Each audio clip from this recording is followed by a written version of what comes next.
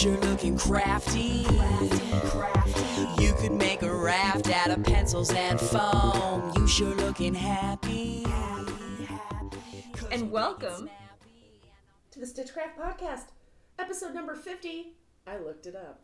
Ooh, look at you. Look at me doing the bare minimum. All right. And then congratulating myself. Mm-hmm. If no one else is going to do it, who will? 2021 vibes. Ready to pat myself on the back for literally the bare minimum every day. When people have to-do lists that they're like excited about, like checking off, like I got this done today and this done today, and I'm like, who brushed their teeth? Me. Girl, I flossed before this podcast, even though it's not a video podcast, because you have to look at me. I love you. You are so kind and thoughtful. But you know what? It's true. Every time I have I usually, I brush my teeth at night and I brush my teeth in the morning. But sometimes if I'm running late in the morning because, depression, I just get to work. But if I have a meeting on Zoom or anything like that, I'm like quickly brush and try to put myself together. But I feel like brushing your teeth and flossing is it's self-care. It only matters to you in these moments of quarantines because ain't no one getting up close. So well, right, because even if you leave your house, and this is actually one of my more favorite things about quarantines is that if I had pesto with my lunch, it's cool. Who knows? I might have, nobody could see me. I might have had the biggest glass of red Kool-Aid, but who knows? Did I eat Oreos for lunch? Who knows? I also love, someone told me the other day, and I wish I could remember exactly which person it was, but basically no man can tell her to smile anymore. Yep. And I was like, damn! And I was like, I have a resting bitch face, you have a resting bitch face. We are born of two people who don't smile naturally. Their faces just don't, the corners of the mouth just don't turn up naturally. Some people always look pleasant. That's not our family. No, not our family at all. So mom works real hard to smile. Everyone's like, oh, your mom smiles all the time. I'm like, that's work. It's work. That's on purpose. That's intentional. And she means it. She's trying to convey the right thing. But yeah, just hearing no man can tell you to smile because you have a mask on or to cheer up. I'm like, I love that. I love it. I love it. I love it so much. So much. There are many things that have come out of this pandemic that sucks. But some of these realizations of your personal space, asking who's there, really matters now. You get to say that and no one can be offended because I want to know, is that sketchy person going to be there that nobody trusts? Yep. Oh, Lord. Sorry, I have to take my earrings off. They're clacking against my headphones here. Zoom fashion earrings. Yes. That's definitely a thing. Speaking of Zoom fashion, what's in your cup? Well, my dear, since this is I don't know that this is really our Valentine's Day episode because we might record again before Valentine's Day, but this is the one that's more talking about what we're going to do for Valentine's Day because it requires a little planning. I sort of accidentally came across a cocktail that is perfect. So I was planning to make a Negroni. Champagne for one. That I don't save for dates. That's just Wednesday. It's called Alive. I'm alive. Yep. Here it is. I'm alive. Cheers. Drinking a toast to myself for somehow still avoiding the pandemic. Hey. All right. So I had gone downstairs which is where our bar is, and yes, we have a bar because my husband's mom gave it to us when she moved. So anyway, the bar is downstairs. I went down there and I was looking at the stuff we had, and I was like, I don't really want to mess with anything. I'm just gonna make a Negroni. I love a Negroni. It's bitter like me. Perfect. And I decided to a friend had gotten me the Botanist gin for I either my birthday or Christmas. I can't remember which holiday it was, but somebody got me The Botanist. And I was like, okay, well, I know different gins go differently with different Negroni ingredients. So for those of you who are, not familiar with a Negroni, it's a very simple cocktail that is 3 equal parts gin, Campari, and sweet vermouth.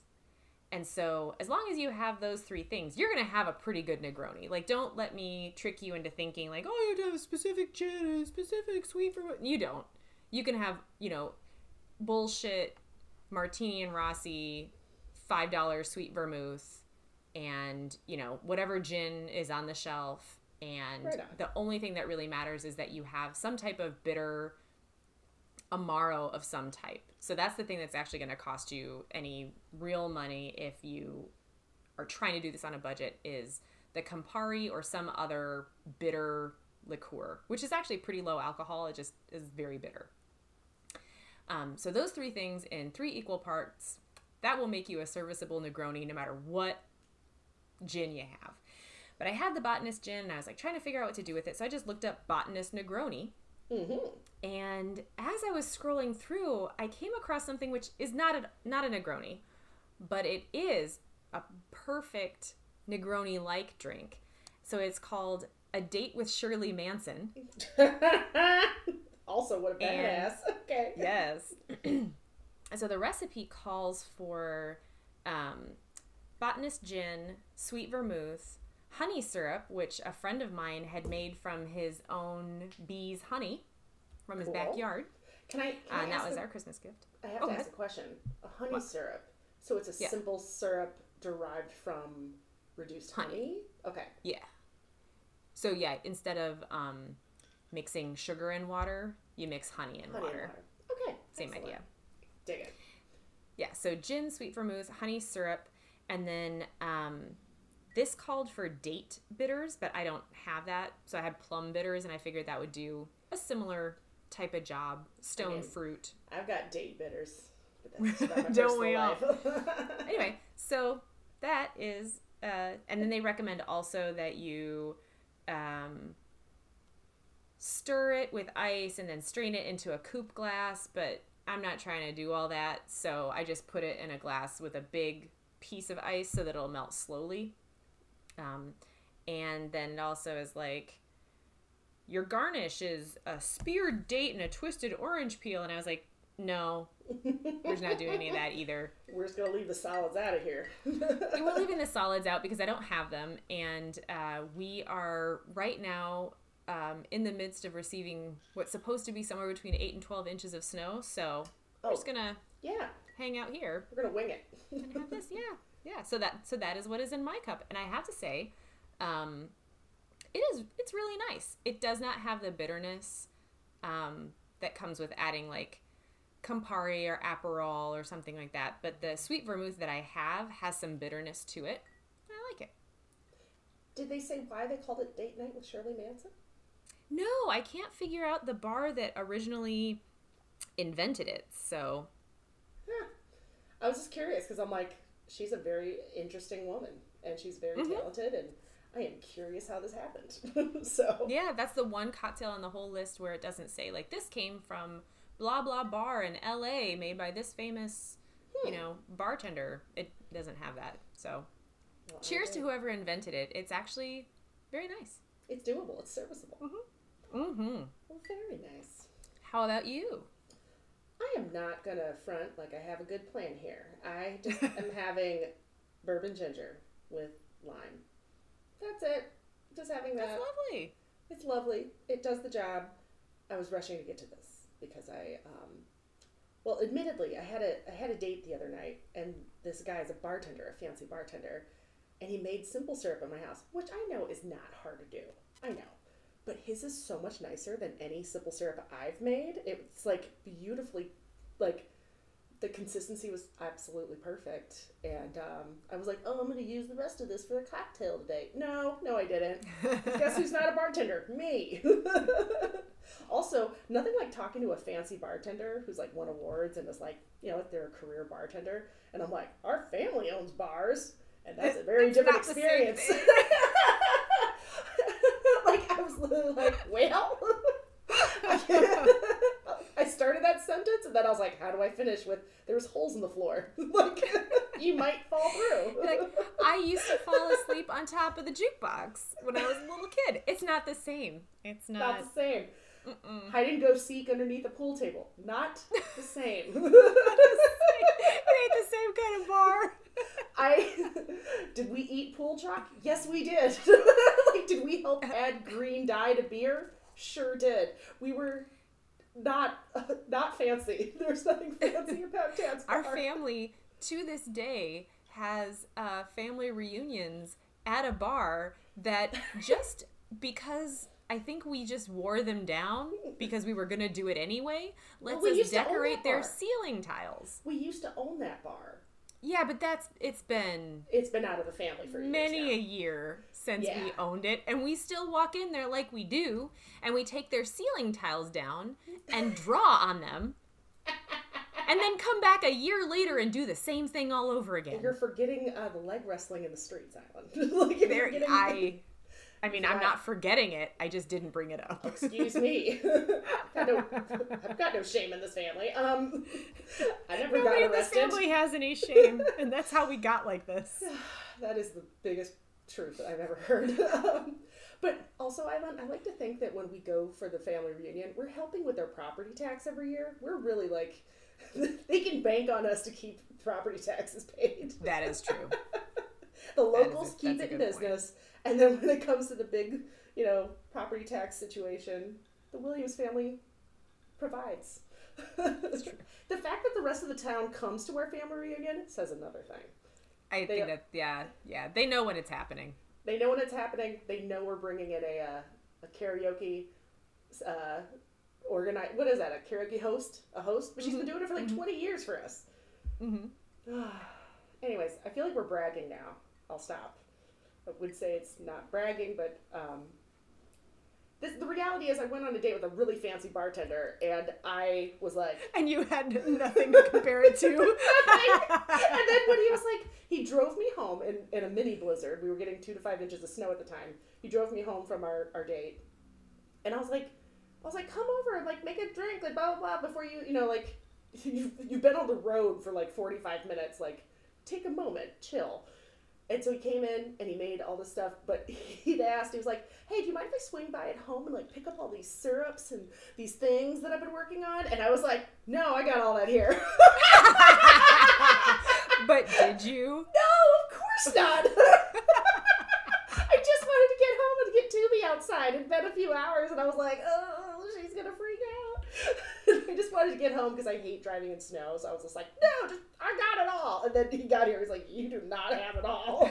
And then my favorite part is he's like, I'm just going to make old fashions. You have most of the stuff for that. And I was like, cool. And he's like, where's your bitters? And I handed him the 2 bottles of bitters I have. He was like, are we having Sazerac or something like that? And I was like, no, never mind.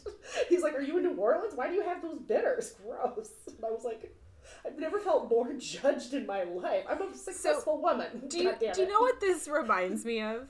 Oh, what? Did you ever see So I Married an Axe Murderer? I have. It's been a long time. So there's a part in the movie where Mike Myers spends the night at his date's house, and she lives with her sister. And so he wakes up first, and Amanda Plummer is the sister, which is delightful. Yes. And she's like, what would you say to, like, flapjacks, orange juice, crispy bacon? And he's like, that sounds awesome. Cut to the next scene. He is eating a bowl of Apple Jacks. And she's like, we didn't have any of those other things.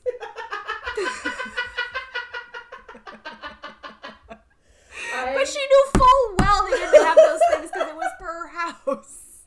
I knew full well that I didn't have anything fancy. I knew this, but I was like, oh, yeah, like, no, of course I don't have any of his infused blah, blah, blahs that he's working on, but, like, I hate driving in snow. It gives me so much anxiety, and he drove me, so that was nice, but I was like, I need to go home, I need to let my dog out, I don't care what the fuck, but I was like, Yeah, come in for a cocktail. You're going to have to make it. You may have to distill the alcohol yourself. This might take 2 weeks, but just let's figure this out. But we're at my house and I feel better now, so good. Kind of. I wasn't about to pay for that Uber. It was going to be $1 million. Anyways. So the point is, I'm having happy Valentine's Day. Happy Valentine's Day. I'm having a bourbon ginger in a large commodity. This is my Four Roses. What is this? 1.3 liter. It's a big bottle, y'all. Yeah. But I brought it out here so I quietly mix my drinks instead of when I go to the kitchen and grab something and then we have a messed up recording. So yeah, we get disconnected and all that stuff. Yes. It's a mess. Anyways, this was way too long of a conversation to tell you that I'm having a bourbon ginger. I disagree. I thought it was perfect. Oh, I love that. He was like, oh, I was like, yeah, well, I grew up in a bar. Oh, and I'm like, like in the bar, like not in the bar, not in the bar industry, like in the bar. Guess what my dad's fancy feature was? He put ice in the urinals, like. Oh, gross. Anyways, okay, so Dad doesn't listen. It's fine. I can make fun of his. No, it's true.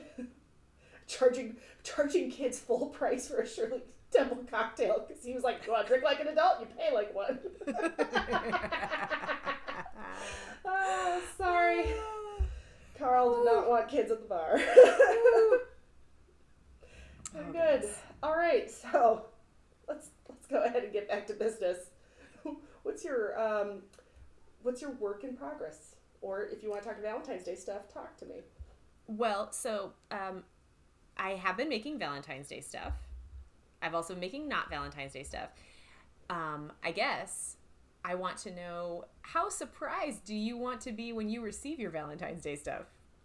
I'll probably forget. So hit it. I'm just cool. kidding. No, just talk about it. Talk about it. Okay. And I'll show it to you. So, not this past Christmas, but the Christmas before, I bought myself an advent calendar from Stitch Together, who is an independent yarn dyer in Cedar Rapids, Iowa. And I love her. Her colors are awesome. Her tagline is "Rad Yarn for Rebels," which obviously cute. I love. And so last year I bought the advent calendar, and what you got was little mini skeins of different colors of yarn that she made, most of which were Christmas themed. Like they were like Blue Christmas, things like that. Hands Off the Honey Pot is one of my other favorite ones. Wonderful. Which is not Christmas themed, but delightful. So because I got it at Christmas, it had arrived just in time to start thinking about making things for Valentine's Day, but not to actually finish anything. So last year I took out all the colors that were pinks and purples and colors that were sort of Valentine-ish, or they had a lot of pink in them. And I started making crocheted hearts. So that's what I have now, is I have little crocheted hearts. Those are beautiful. And of the advent calendar, there were 4 colors that I thought were kind of Valentine's-y. So there was this orange that has a lot of pink in it. Mm-hmm. And then there were 2 that are like mainly pink. One is like a hot pink and one is sort of like a lavender mixed with pink. Those are beautiful. And then there's one that's more lavender, but it has a lot of pink and light blue in it. Beautiful. So I have 4 colors of these little hearts, and the hearts are, I'll link to it in the show notes, but it's a free pattern on Ravelry by, I want to say, a Swedish designer, but it's in English. You can get it in English or Swedish and probably some other languages as well. So I made all of the little hearts that I could from those mini skeins. So it ended up, each little mini skein made 4 of these hearts. Mm-hmm. And the pattern that she designed is for fingering weight yarn, theoretically. But when I made them held single, I thought they looked really kind of loosey-goosey. Like the lace was not nice and tight, and it didn't hold its shape in any way. So what I decided to do was to hold the yarn double. So I followed the pattern as if it were a fingering weight yarn, but it's a fingering, I did it held double. And so that ended up giving me hearts that are about 3 inches across. They're substantial. They're cute. Yeah, they're about the size of the palm of my hand, I would say. Yeah, I love that. So I have, when you hold them double, when you hold the yarn double, each little mini skein makes 4 hearts, and then you have like a little tiny ball of yarn left over for each color. Mm-hmm. Not enough to make another one, but enough to do something else decorative with. So that means I have 16 of these. Nice. And what I'm trying to decide is what I want to do. I think I want to make like a bunting with them for people.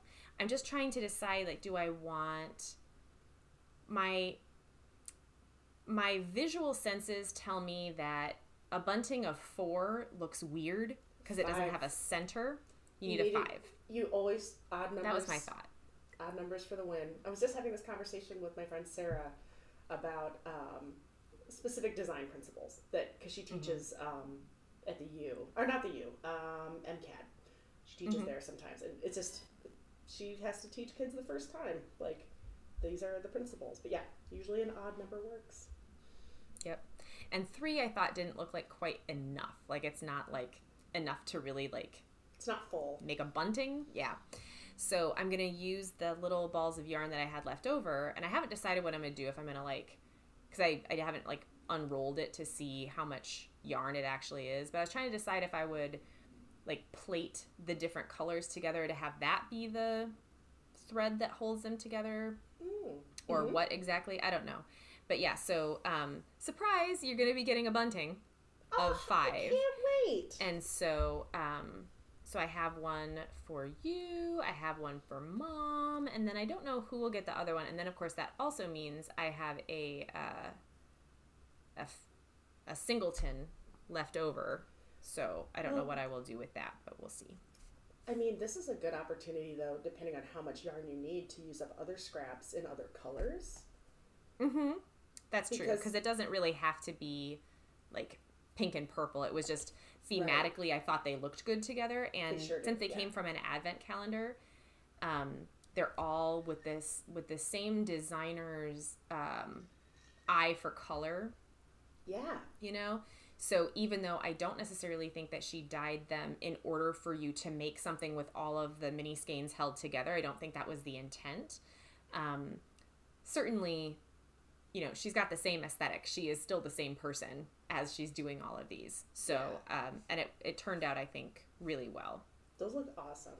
Yeah. And I love, it's a delicate thing, but it actually looks fairly substantial in your hands. Like, they weren't see-through. And no. I think that's good because it's, it'll hold up on a bunting. It won't collapse, you know? Well, and I have a cautionary tale for anybody who is thinking about doing this, which is I had this idea that I wanted to starch them because I wanted them to be stiff. Yeah. So I bought spray starch and I pinned them out.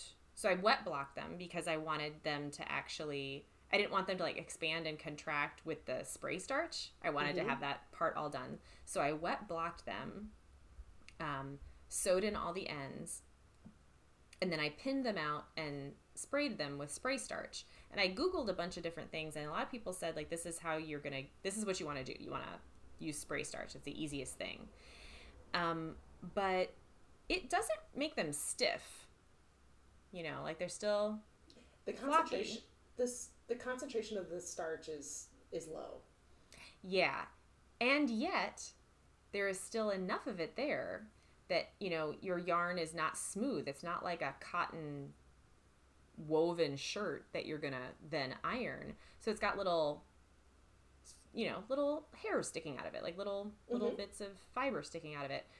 And there is enough starch there to make like a weird thin plastic looking sheet. Like it's starch. Yeah. But it makes like a little sheet of starch. So when you pick it up off of your blocking mat, it looks like there are crusties hanging off of it. So I'm just going to say don't. Don't even bother with the starching of these. If you make them the way that I made them, they are plenty stiff enough, and wet blocking will hold the point out at the bottom enough that you don't need the starch. Don't do that. Well, and I think that's kind of, I think it just depends on your material. So having cotton or a specific kind of yarn, certain fibers are going to be more or less like not as soft and rigid in some ways. So, Yeah, so all I did was create something I had to clean up a little bit, which is fine, but I won't be doing that again. So that is my Valentine's Day work in progress. And then the other thing that I have been working on, that's actually like a craft project, is I decided finally to sit down and make a pair of socks that were in Pom Pom Quarterly like years ago. When is this edition? 2015. But in 2015, they put out their winter, it's not edition episode. It's their winter volume. And it was all inspired by Biba, which is like very Art Deco, very, oh my God. And it's all of my aesthetic. If I had time and devotion to aesthetics, it would be Art Deco. And so I'm making the socks that are on the back cover. So they're called Hula Nikki. They're named after the woman who started Biba. And I am making them in a yarn that is Deep Stash. I bought this many years ago. It's called Lorna's Laces Soulmate. And it's got Outlast in it, which is a fiber that's supposed to help absorb moisture. And I sometimes get sweaty feet. So it never really caught on as a thing. I think Lorna's Laces was the only company that ever did it. And then I never saw anybody else do it again. So either it was too expensive or people just weren't that into it. But I am super happy. I'm doing it in like a yellow green, like an apple green. Cute. Oh, the stitch is beautiful. I love it so much. So much.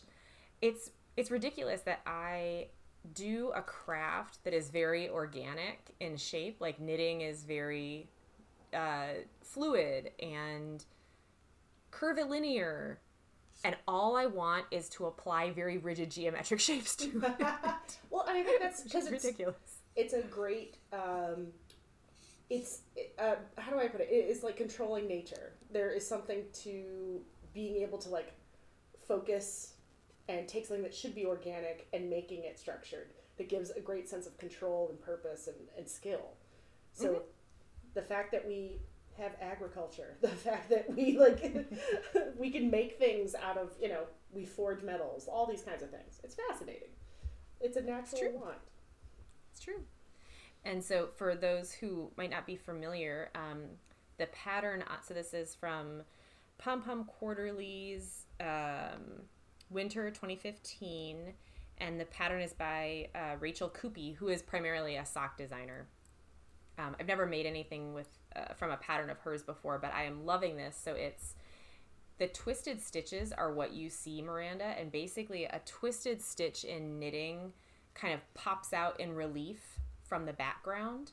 And in this case, the background is purl. So whenever you have a purl knit rib, you see the pattern, right? Ribbing looks like a pattern. This is like ribbing amped up. Like the twisted knit stitch makes it pop out even further. And then the more that you pull the fabric, the more obvious it becomes. Like it never recedes into the purl stitch. But it's really easy to do. Instead of knitting into the front of the stitch, you just knit into the back. That's it. And in fact, when I first taught myself how to knit, I was always knitting into the back because I didn't know any better. But now I know better and I don't do that except on purpose. So it's got, that's what gives it the pattern. And so it looks cabled, but it is not. It's just twisted stitches. It gives me the vibe of cabled, but your yarn is so fine that when you're twisting it in a pattern, it gives that feeling of a cable. Yeah. But And so you're the not pattern, skipping. Yeah. right, exactly. And so the pattern down the side of the leg just looks like a series of V's, but it looks like V's overlapping columns. I don't know how to describe it any better than that, but when you look at it, like it's, There's if a you were lot to of look at this, you would there's a see lot of Art verticals Deco. and diagonals. Mm-hmm. It's cool. We'll take a photo for this Yeah. for the show post. I'm super happy, and quite honestly, even if the socks didn't fit me, I would still be so pleased with them, just for having made them and having made something that has this aesthetic. But Yeah. on the plus side, I put them on and they actually fit, so that was cool. Even better. Right. Yeah. Very good. And I think the last thing, which I have not started on because I'm scared for no good reason, is there's a pattern in a different pom-pom. This is from summer 2014, and it's called Libette. And it's actually intended to be like, you know, baby's first sewing pattern. You know, it's meant to be like very much for beginners. So it's a t-shirt that's sort of like a, I don't know how to describe it. You would know the name of this type of thing, but it ends up looking like a cap sleeve t-shirt, but you don't. It's kind of we'd say it's almost like a dolman, or it could also be a drop shoulder cap sleeve. Yeah. Yeah, except that you don't actually make sleeves. Right. No, but it's what Yeah. happens when you drop a shoulder. It's still a part of a rectangle. It's Yes. just how much of it flows over your shoulder cap. Yeah. So if you look at the pattern, so the great thing about this, and this is, I do actually think it's a really good beginner pattern. And I don't know why I'm shitting myself over it since I made a whole bunch of masks this year, but I think it's like masks, I had like a mission, you know, that I was going to achieve something. This is like, who cares? And if you fuck it up, it'll be very, I don't know. I don't know what my deal is, but anyway, if you look at the pattern, it's very it's so simple. Easy. Oh, It's Island. super, I know. Island. So I don't want to you know, take away from the designer's credit for designing it, but it Cool. is this very simple pattern that is awesome in its adjustability. So it is not a pattern that you print out. You basically take paper and you measure yourself in the ways that she tells you to, and then you draw your pattern on the paper in the way that she tells you to. So no matter what size you are, you will have a shirt that fits you at the end. Mm-hmm. And then there are some adjustments that she suggests, like ways that you could make it a little bit more your own, like how you could make a curved hem instead of a straight one, or how you could make like a boat neck instead of like the way that it's designed, like more of a crew neck on the original. So it's fantastic for people who are afraid of buying a complicated pattern, because like what if you're a 3XL but your boobs aren't as big as the person that they designed that shirt for, and you don't know how to make adjustments yet because it's your very first thing, and like how are you supposed to make an adjustment? This pattern doesn't require adjustments because it is specifically to your measurements before you ever cut the fabric. And then you can That's decide awesome. how you want to adjust it after that. I mean, technically, what we're really doing is you're making your own pattern. And Mhm. the thing is that because you're making a shell, or sometimes we'll say a block, Mhm. it's a building block, right? So you can modify from there. But once you're following her, the best way I want to say is like her algorithm, her recipe. Her recipe, yeah, I think. Her recipe is the right word, I guess, of like what she thinks the proportions are based on your measurements. And of course, you can modify as needed. You can add darts where you need it to fit. You can change the collar. You can change the shirt tail or shirt hem.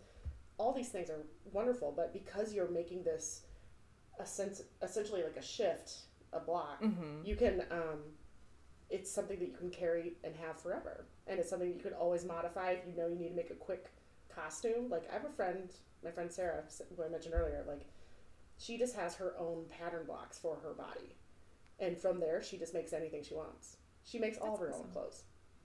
So it's just one of those things, like it's a great way of learning about yourself and learning about what fits for you, because it's really cool to see her modify her block when she gets certain fabrics depending on how they drape. So it's kind of cool. Yeah, that it's super cool. And honestly, the only thing that's driving me to do this is like, so I said I got this in 2014. Like I bought this is from my subscription, and I saw it and I was like, that's adorable. I'm never gonna do that. And I really never would have, except that, during the pandemic, I was like, well, I'm gonna learn how to sew these masks because I have to.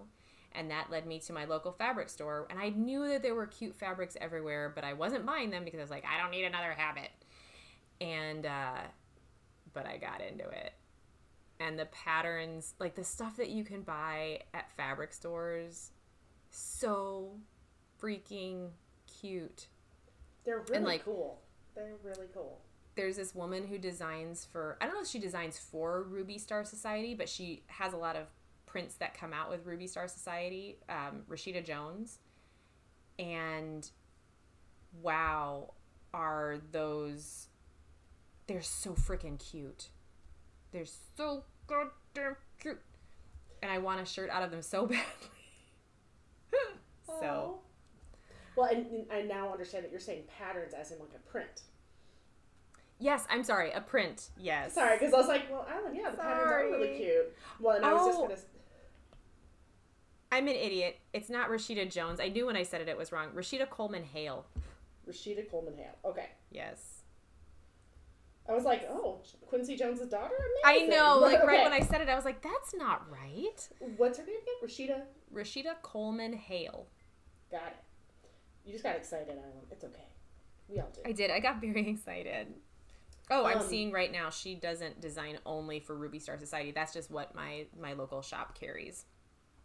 Well, the other thing I was going to say, because I thought you were talking about sewing patterns, not a printed fabric that has cool patterns on it. Yes. So, what I was going to say, though, is that I actually have a friend. I actually probably have a couple friends, but one for sure, my friend Anjali, she is a pattern designer, like a sewing pattern designer. I didn't know that's what Anjali was doing these days. I think she works for Butterick. Oh. Or McCall's or something like that. It's a big one. She works for a big one. And so she is a designer of patterns. She also has to make those patterns and things like that. It's a very cool job, but the fact that, like, a lot of people think when they see the patterns at, like, a Joann Fabrics, they're intense and they look like they haven't, not all of them been updated in years. Because sometimes there's classics. You got to keep the classics around. But the thing is, the do-it-yourself community is so strong that patterns out there are incredible now. They are so relevant and so flexible. I'm just amazed at what's out there now. It is not when I worked at a fabric store like 20 years ago. And there's also so many more independent pattern makers selling to much smaller mom and pop shops that are more size inclusive. It's awesome what's out there. It's a revolution that's happened in the pattern world. But it's really cool. And I have decided to start with something like super, super simple. And I am still terrified. Can I recommend something? Yes, you can. Can I do a fashion school recommendation? Yes, please. Do a muslin. Yes. So go and buy some cheap fabric before you use your favorite fabric that has a similar weight, but is made out of a cheaper material. Confirm or just one that you don't like as much. Whatever it is. Right. It could be a test in a different... Yeah, that's the whole point of a muslin, is that it is not your final. It's your draft. I want to make sure a lot of people get this confused. Muslin is M-U-S-L-I-N. Not a religious situation, but because some people get that wrong. But I just want to be really clear about that. But doing a muslin allows you to really look at your fit, see the overall drape, see where you were wrong, double check how you laid something out, because maybe you'll decide, oh, I really love this. I love the print on this fabric, but if I cut it willy-nilly, I'm not going to have it laying the way I want. Yeah. So when you do the muslin, this draft, you get to have an idea of like, oh, I really love how this pattern is here, so I want to make sure I make sure it's balanced. Because if you just cut into something, sometimes the repeat is different than you expect. And you also want to make sure that if you want to do pattern matching on the sides, which is really common when you, depending on what kind of price level of shirts that you buy in the market, but it's something you have to plan for. So sometimes you need more yardage than you realized. Than you planned, So there's just kind of some things that happen that are a good thing. But the other part of it is that you really double check everything that you want to do, and you don't have to finish it. You just have to make sure it goes over your body and that it hangs the way you like. Mm-hmm. So I'm a big fan of that. The other thing I'm going to say is, if you have some sheets you do not give a fuck about anymore, use those for your muslin. I love old sheets that, like, maybe there's a stain on them. God forbid. Maybe you don't have a dog named Tubi who has dirty ass paws and thinks she deserves to jump up on the bed anytime she wants. But guess who has white sheets she can't get dirt out of? Me. So I hold on to old sheets, either for the back of quilts, or I'll do them for bigger projects and I just want to have some backup fabrics, things like that. Or you can always take old sheets and then make them into extra pillows and stuff. But for the most part, that's a really cheap way of getting that fabric. I used to see those at like Treasure Mart in St. Vincent de Paul. There would be places that had, well, and sometimes they actually had like cool prints on them because, you know, in the 70s it was cool to have prints on your sheets, and then suddenly it became like not cool anymore, and you're supposed to be doing textures and not prints and blah blah blah. But yeah, so there's definitely that is a good idea. I like that. I think there's a good place out there for using up things. Indeed. So, nice. Well, I'm excited for your t-shirt. I think that's pretty easy. I'll be excited once I actually once I draft my pattern. I have this, it's my anxiety of starting something new that's significant, and I just keep telling myself, I'll start it when I do this. I'll start it when I do this. And I push and I push and I push and I wait till, like, not the last minute, because there's no timeline on some of these things, but there's just so much anxiety about getting started. I hate that. But then if I tell myself, like, 2 weeks ago, I wish I would have started, then I usually get my ass in gear. Because I'll be like, I remember 2 weeks ago, I was like, I wish I would have started this. And like, I'd really like to have this before the summer. Okay, good idea. Yeah, exactly. Yeah. And what's really funny is that now with knitting, I have the opposite problem. With knitting, I have startitis, and knitters have heard of this before. It's like you want to start all the things. Like somebody came out with a new pattern, and you're like, yes, I want, or like a dyer came out with a color that you just love, and you're like, I can't wait to cast something on. So you set aside all of your projects that you keep telling yourself you're going to finish, and you start the new thing instead. And it's funny that I seem to have startitis about knitting. Like I have to talk myself into finishing the things that I already started that I know I want because I started them. Like I started them. Well, it's a rush. It's a rush to start something new. So exciting. And for the sewing, I'm like, oh, but I don't know how to do this. And the pattern is literally like 2 sides. Pieces of printer paper that you tape together and then like. Well, and you know what? This is another thing I'll say. Don't do the printer paper. Because are you printing it out? No, you don't have to print it out. No, it's just because that's the paper I have around the house. No, the paper you have around your house is that really ugly Christmas wrap. Oh, yes. Remember I used that for a pattern for a tree skirt? Mm-hmm. Yes. I hate saying that, but I'm saying it that way. Yes, this is another place to like use up the things that you hate. Don't wait to see that at Christmas and then be forced to use that ugly wrapping paper that's cheap that someone bought that you told them not to buy, that you hate, and that you've inherited maybe from a parent who went a little overboard on Christmas wraps. I'm not sure if that's the story or not. But anyways, the point is, use up that shit. Or newspapers. I cut up paper bags from the grocery store. I do have a lot of paper bags. It's true.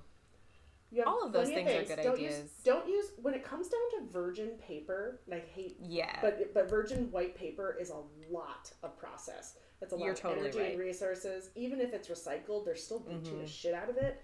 That's a lot of chemicals and process. So any time that you cannot use a white piece of paper, you are ahead of the game. That's an excellent point. And it's not the most robust anyway, right? Like a paper bag from the grocery store is far more robust to the folding and the multiple uses and all of that. And the last thing I'll say about the printer paper is that when you cover it in tape, you can't recycle it. So the bigger the piece of paper that you can get from said ugly wrapping Christmas paper, cool. From garbage bags or paper craft bags, awesome. Newspapers, wonderful. Okay, I'm done. No, this is awesome. I really appreciate it. I hadn't thought about it, and those are excellent ideas. Thank you. But this is also what makes me that person. I saw a meme the other day that was like, being an adult is trying to talk yourself into not saving a box because it's a good cardboard box. Like, we all are like, oh, that's a good cardboard box. There's like, this woman that reminds me very much of this. There's this company called Noctex that I've never bought anything from because their style is not my current style, but I love what they do. So Noctex is a company in Vancouver, and they use dead stock fabric to make clothing. And so they have, an Instagram page, and it's all very like, it's all the late 90s goth that we were growing up with. Like, that's the vibe. Like, Trip NYC type clothing. Yeah. That's what it is. You said it perfectly.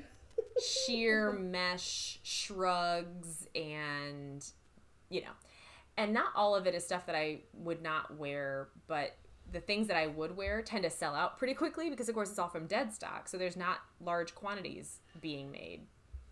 Anyway, so the woman who owns the company had a little thing that she put on her Instagram that she was like, being a small business owner. And she's just basically walking around her storeroom being like, that's a good container. I could use that. That's a good box. I could use that. And it's just like her walking around finding a reason not to throw away everything in that storeroom. Welcome to because my it's life. all usable. Yes. The idea of like breaking down, that's, oh my God. Anytime I break down a really good box that has like a glued bottom, like say it was a wine box or something, oh, it breaks my heart because that when you tape it back together, it's never as strong. It's never going to be as strong. And so every time you break something down, you're just wearing it out. So there's a part of me that is so careful. I ordered this, it was a piece of artwork, a shadow box. Oh, the word shadow box is not artwork normally. Sorry, the way I said that. I was like, no, it's not. But it was actually something that was a really cool effect. And it came in a very protective box in a box.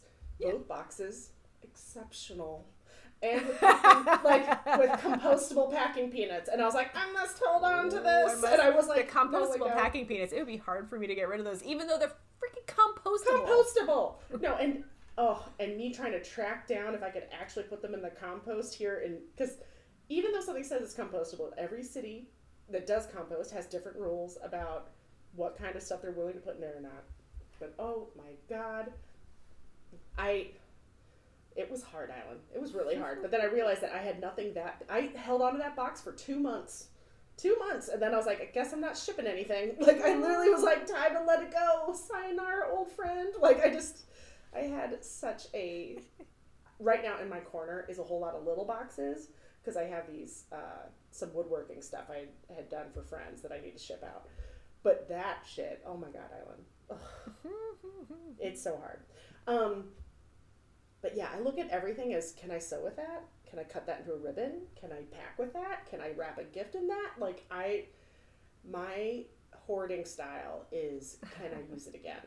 Not, this means a lot to me. I'm like, could I use it again for somebody else? Like, that is my hoarding style. I think that we should, there is and I don't want to say that it's not from our family, like folding up tissue paper, because nothing says a brand new gift like your tissue paper that's got more wrinkles in it than like an elephant skin. Like, and the tissue paper's so soft that you're like, I can already tell what this gift is because it's folded around it.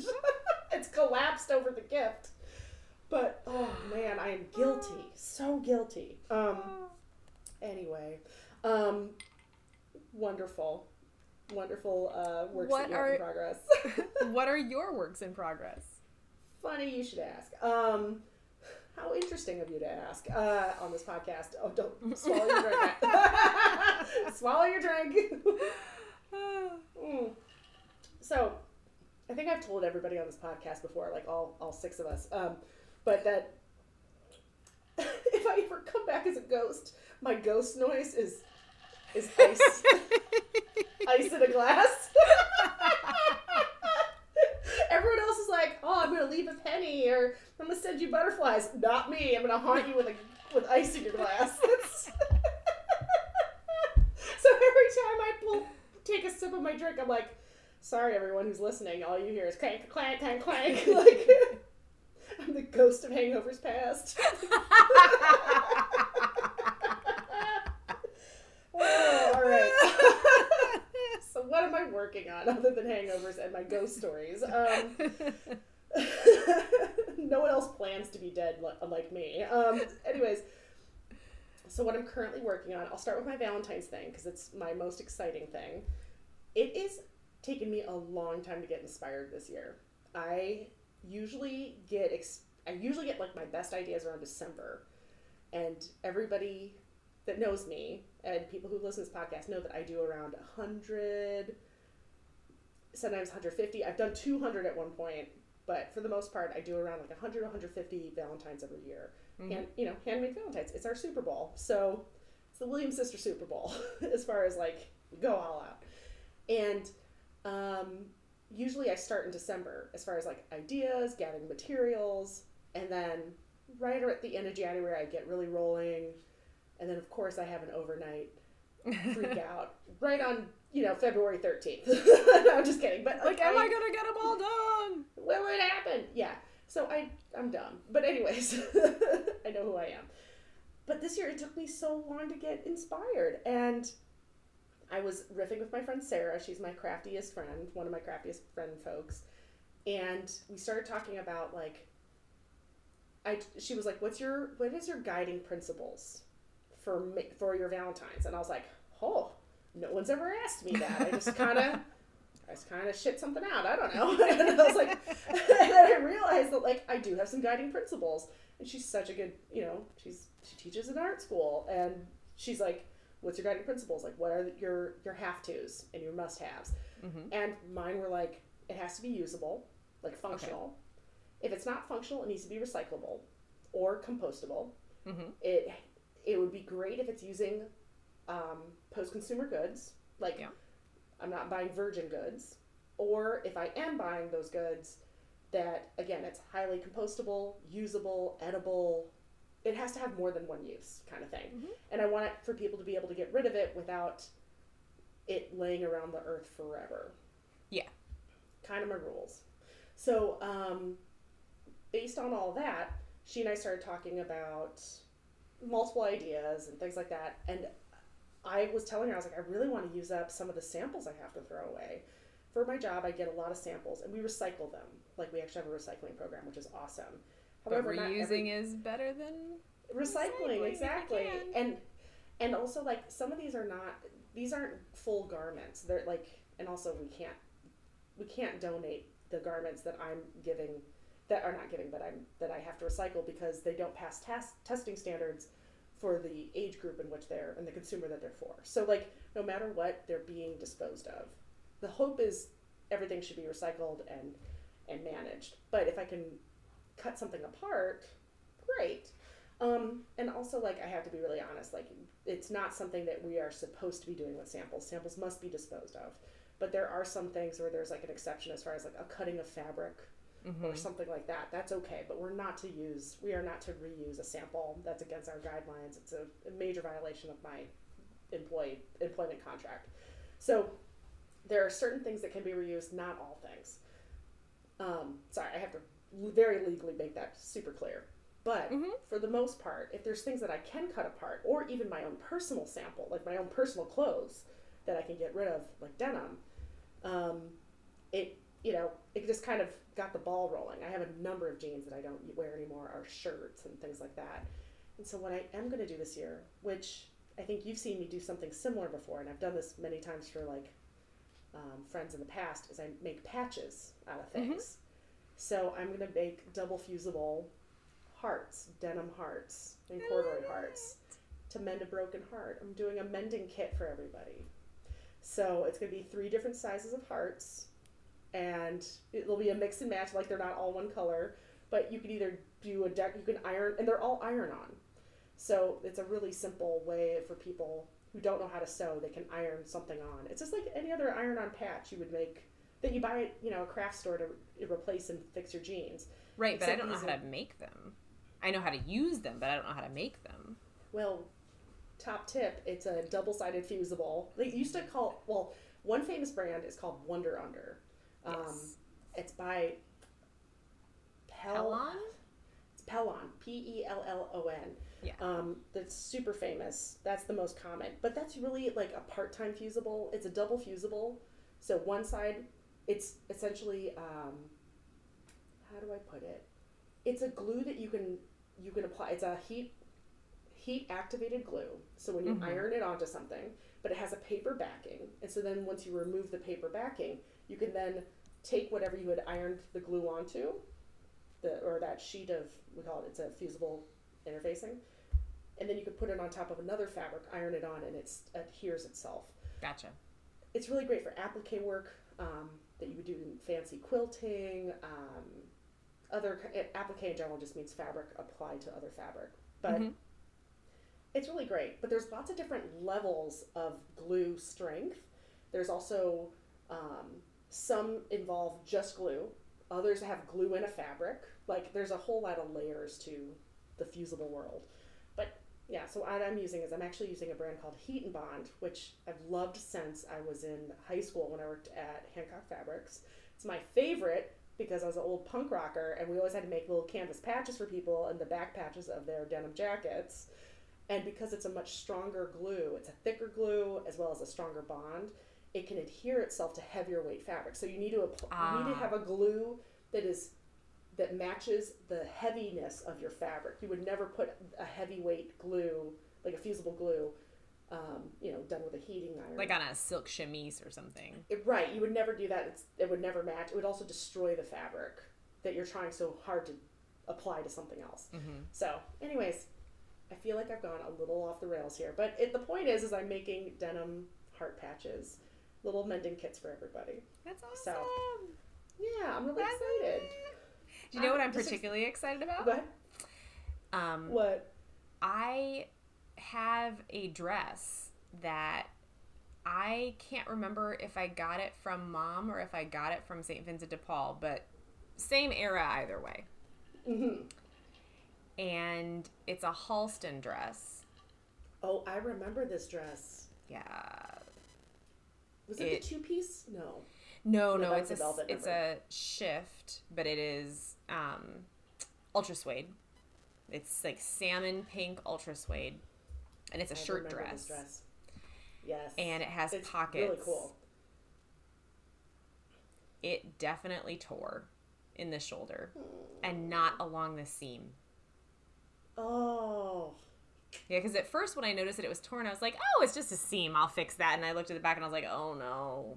It's the fabric giving way. The fabric just gave up the ghost. And great, I mean, this fabric that dress had to have been made latest mid-70s. But with that shape and style, I'm going to say it was the 60s. It's that sort of like salmon pink shift with long sleeves, long placket. Could have been 60s or 70s. But is old. I mean, that's very obvious. Like, it's old, and I was not the first person to wear it. But yeah, it's got a tear on the back, and I am excited about the idea of being able to fix it with because when I tried to think about how to repair it myself, like, it was going to be a visible mend, no matter what. There was no way I was going to get an invisible mend on that. So I had to think about how am I going to do a visible mend that looks awesome. Because that dress is awesome. Awesome. And none of the stuff I have at the house right now is right for it. You know? Yeah.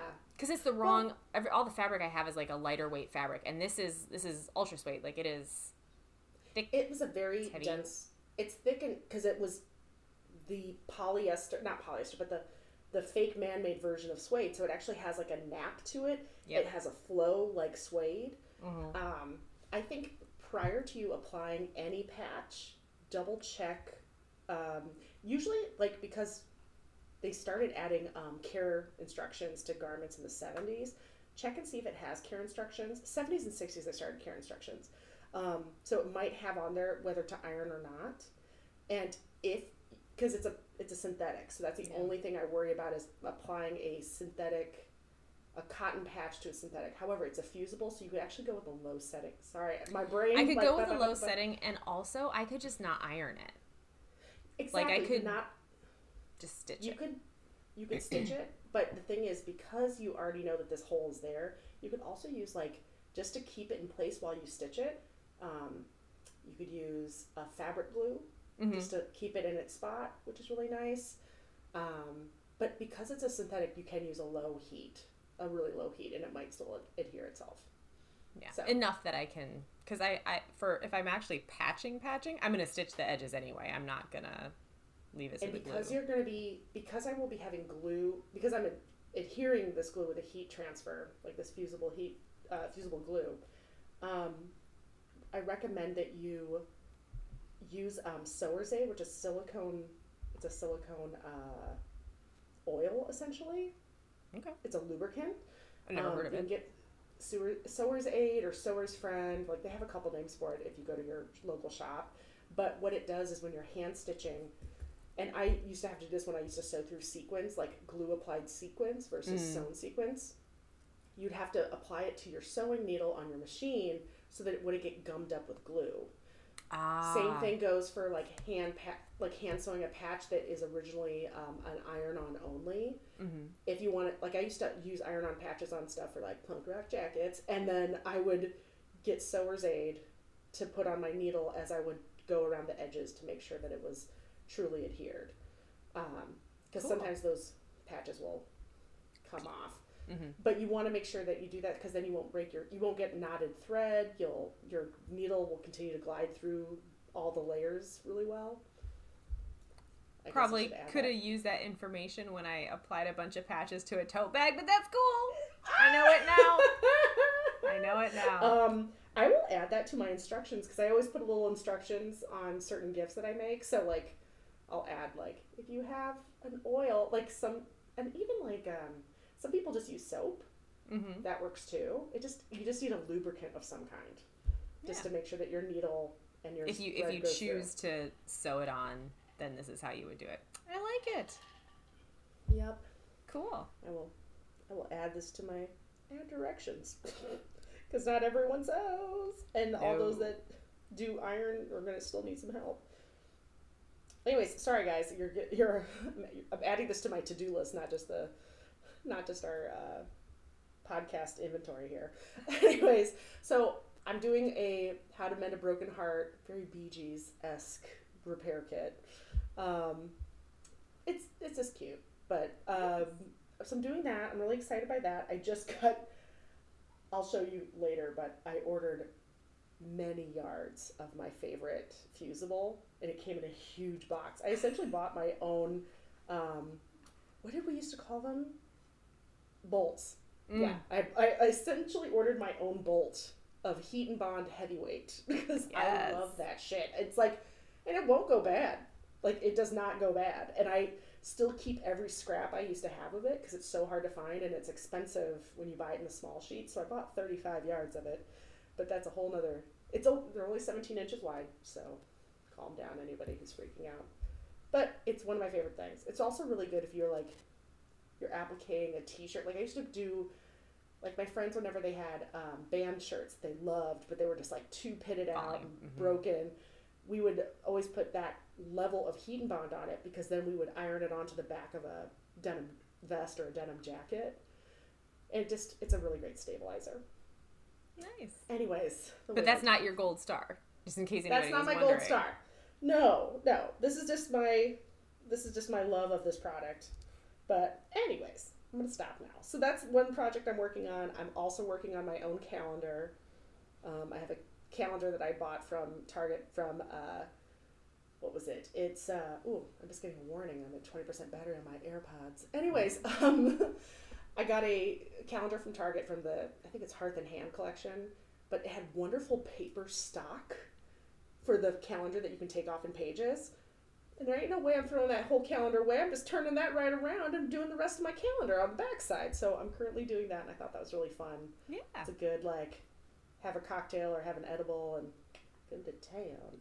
No, sorry. No one can see that you and I are, like, shaking our heads back and forth real intensely like snakes. Anyways, or those characters from Sesame Street, the Martians. Yeah. Uh-huh. Yep. The chenille Martians. That's the best part. Is that they're definitely chenille. Anyways, all right, I'm rambling, but those are the projects I'm working on right now. And Valentine's Day is going to take up a lot of my time up until the 14th, especially because I have to mail out everything. But I think that the patches, because I'm doing a 3-pack of patches for everybody, I think it'll be under an ounce. So I think I can still put in the regular mail.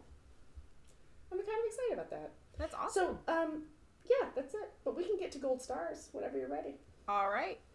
Well, this is kind of a weird gold star because it is not like a product that you can buy, and it's something that I don't even know how I learned about it now that I'm thinking about it, but I love this story, and so I'm gonna share it.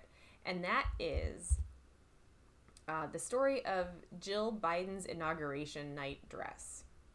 So this is not about politics at all, so nobody worry that I'm about to say that somebody's politics are good or bad or anything. It's really more about the way that the inauguration dress and coat were conceptualized and delivered, because normally, I think when you see famous people do things, right, like most of the time they'll say like, oh, who are you wearing? Who's the designer? And that's kind of where everybody stops. And usually the dresses are really beautiful, but they don't always have like some other meaning, like emotional meaning to the person. It's like, oh, well, I really liked this designer. I wanted this designer to do this. Or I like this structure of this dress, and it's a callback to this particular type of fashion. But it's not really like it's not a garment telling a story necessarily. In politics, you see that more often, but even then, it's not all the time. But the dress and the coat that were made for Jill Biden, number one, started off with everything being in white, which is a callback to the suffragette movement for women's voting rights. So that was cool. But then what I did not notice in real time, but I've now gone back and found stories about from the people who put the dress together, is that the embroidery on the dress and the embroidery around the coat were not just random flowers. So if you look at the dress has flowers on the shoulders and arms, and the coat has flowers embroidered around the bottom. It's not repetitive flowers. The flowers are the state flowers for every state in the United States. So each state is represented on that garment, that set of garments, the dress and the coat. And because she was representing Delaware, the state flower of the state of Delaware is the one that's closest to her heart on the mesh. And then all of the other state flowers come out from there. And I just thought that was such a lovely idea, right? Because, you know, the purpose of an inauguration is to try to unify people in some way. And although this was clearly quite subtle, and probably most people didn't get it, and I certainly didn't get it, it does, I think, have a lot of meaning, particularly because these types of garments go into the Smithsonian. They go into national galleries, right? Like, this is not a garment that's going to get worn ever again. And the purpose of this garment was never to be worn more than once.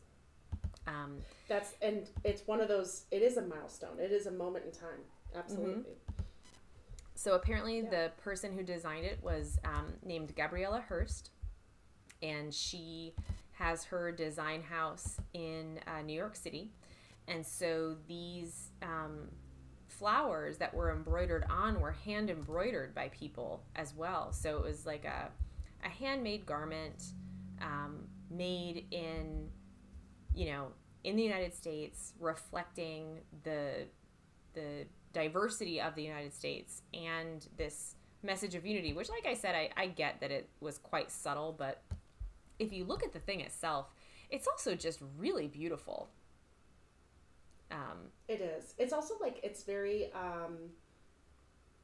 it's clearly hand embroidered. Mm-hmm.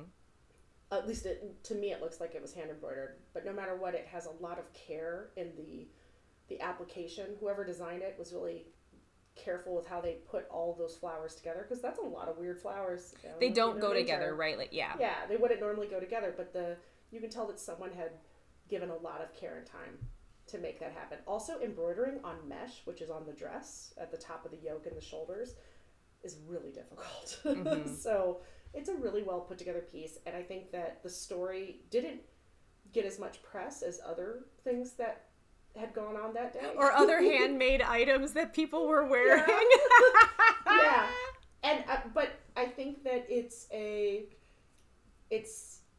I think that where we forget to talk about this stuff is, and I know that it's unfortunately sometimes tied to politics, but a lot of this stuff is based on American designers and based on the handicrafts of our nation, which we don't have the longest tradition of fibercraft.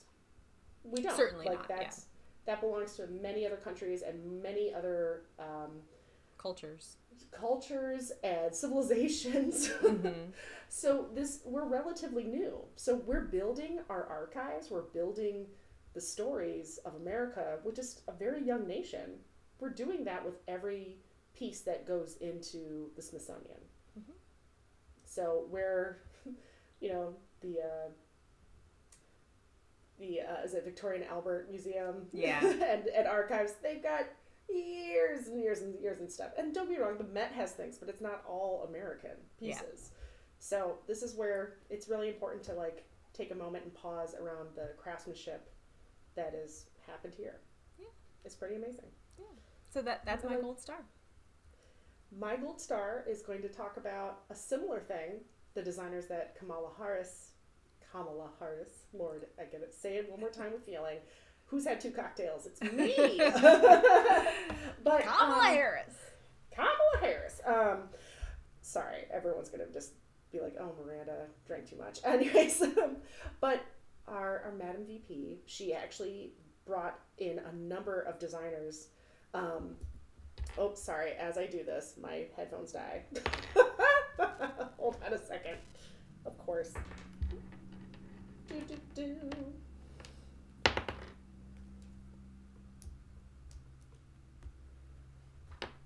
All right. Sorry, I had to switch to a different headphone set. But after an hour, AirPods turn into pumpkins. I don't know if anyone knows that, but I know this now. Anyways, they turn into pumpkins. My pumpkin carriage is here. Anyways, so our wonderful VP, she brought in, and her team brought in a number of American designers for her inauguration outfits, not just the one that she wore during her inauguration, but also the day before during a COVID-19 memorial, as well as her dress in the evening was done by a different designer. And there were so many designers. There was Christopher John Rogers, Sergio Hudson. So this is it's a Pierre Moss. Moss's designer is Kirby Jean Raymond. Wow, I need to stop myself. Anyways, but the point is, it was a designer from this group. And then Prabal Gurung, which... Oh, yeah. Target did a collab with Prabal Gurung. Yeah, so I was like, this is awesome.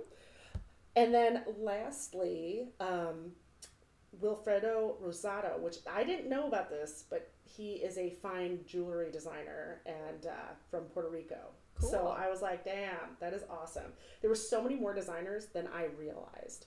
I just heard about a few because it was like, oh, these two black designers were a big part of her looks, but actually, we have an Asian American as well as a Puerto Rican American designer in the mix, which was awesome. So it was really cool.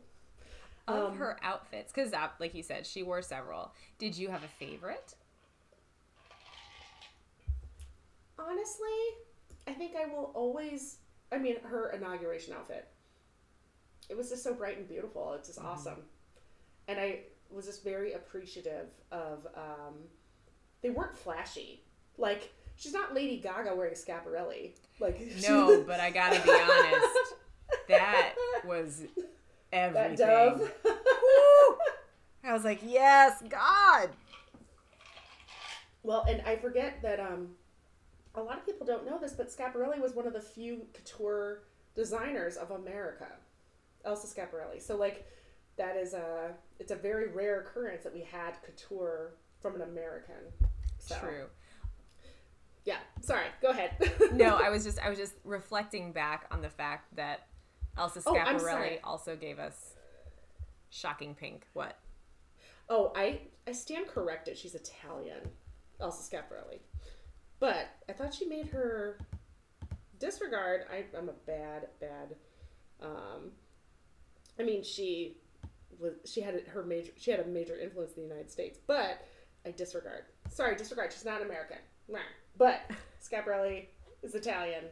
But she was a contemporary of Dali, of like the surrealist. She was a fashion designer that was down and cool. So, all right, sorry guys, I had to correct myself. I was like, ooh, the fashion person in me is going to be in so much trouble. Anyways, but the point is, our Madam VP was not wearing Schiaparelli. She was wearing an American designer, modern made stuff, and also in purple, which was a whole point of that whole day. So it was just kind of a badass moment. It really was. All. It really was. Gold stars for fashion all around. Gold stars. And I'm sorry, guys. I butchered the crap out of this last content section. I am... 4 roses. I poured 2 cocktails before we started recording because I didn't want to get up and make another. But with 2 cocktails in front of me, I finished them. Anyways, progress over perfection. That is all. That is all. That is all we have. So thank you guys so much for listening. You can find us on Instagram as Stitchcraft Sisters, and you can look for us in other places, but nobody else seems to, so it's fine. Why bother? Instagram. Yeah, we were on Ravelry, but like we clearly don't apply to just a knitting and crocheting audience. So, yeah, and then our website, where you will find all of our show notes, is stitchcraftsisters.com. And you can listen to it on our site if you don't download podcasts currently. Yes. Yep. So if you're like at work, and you want to listen to it, you can do it that way. Yeah. And thank you so much for listening, and we will see you next time. Whenever that is. Whenever it is. Bye. Bye.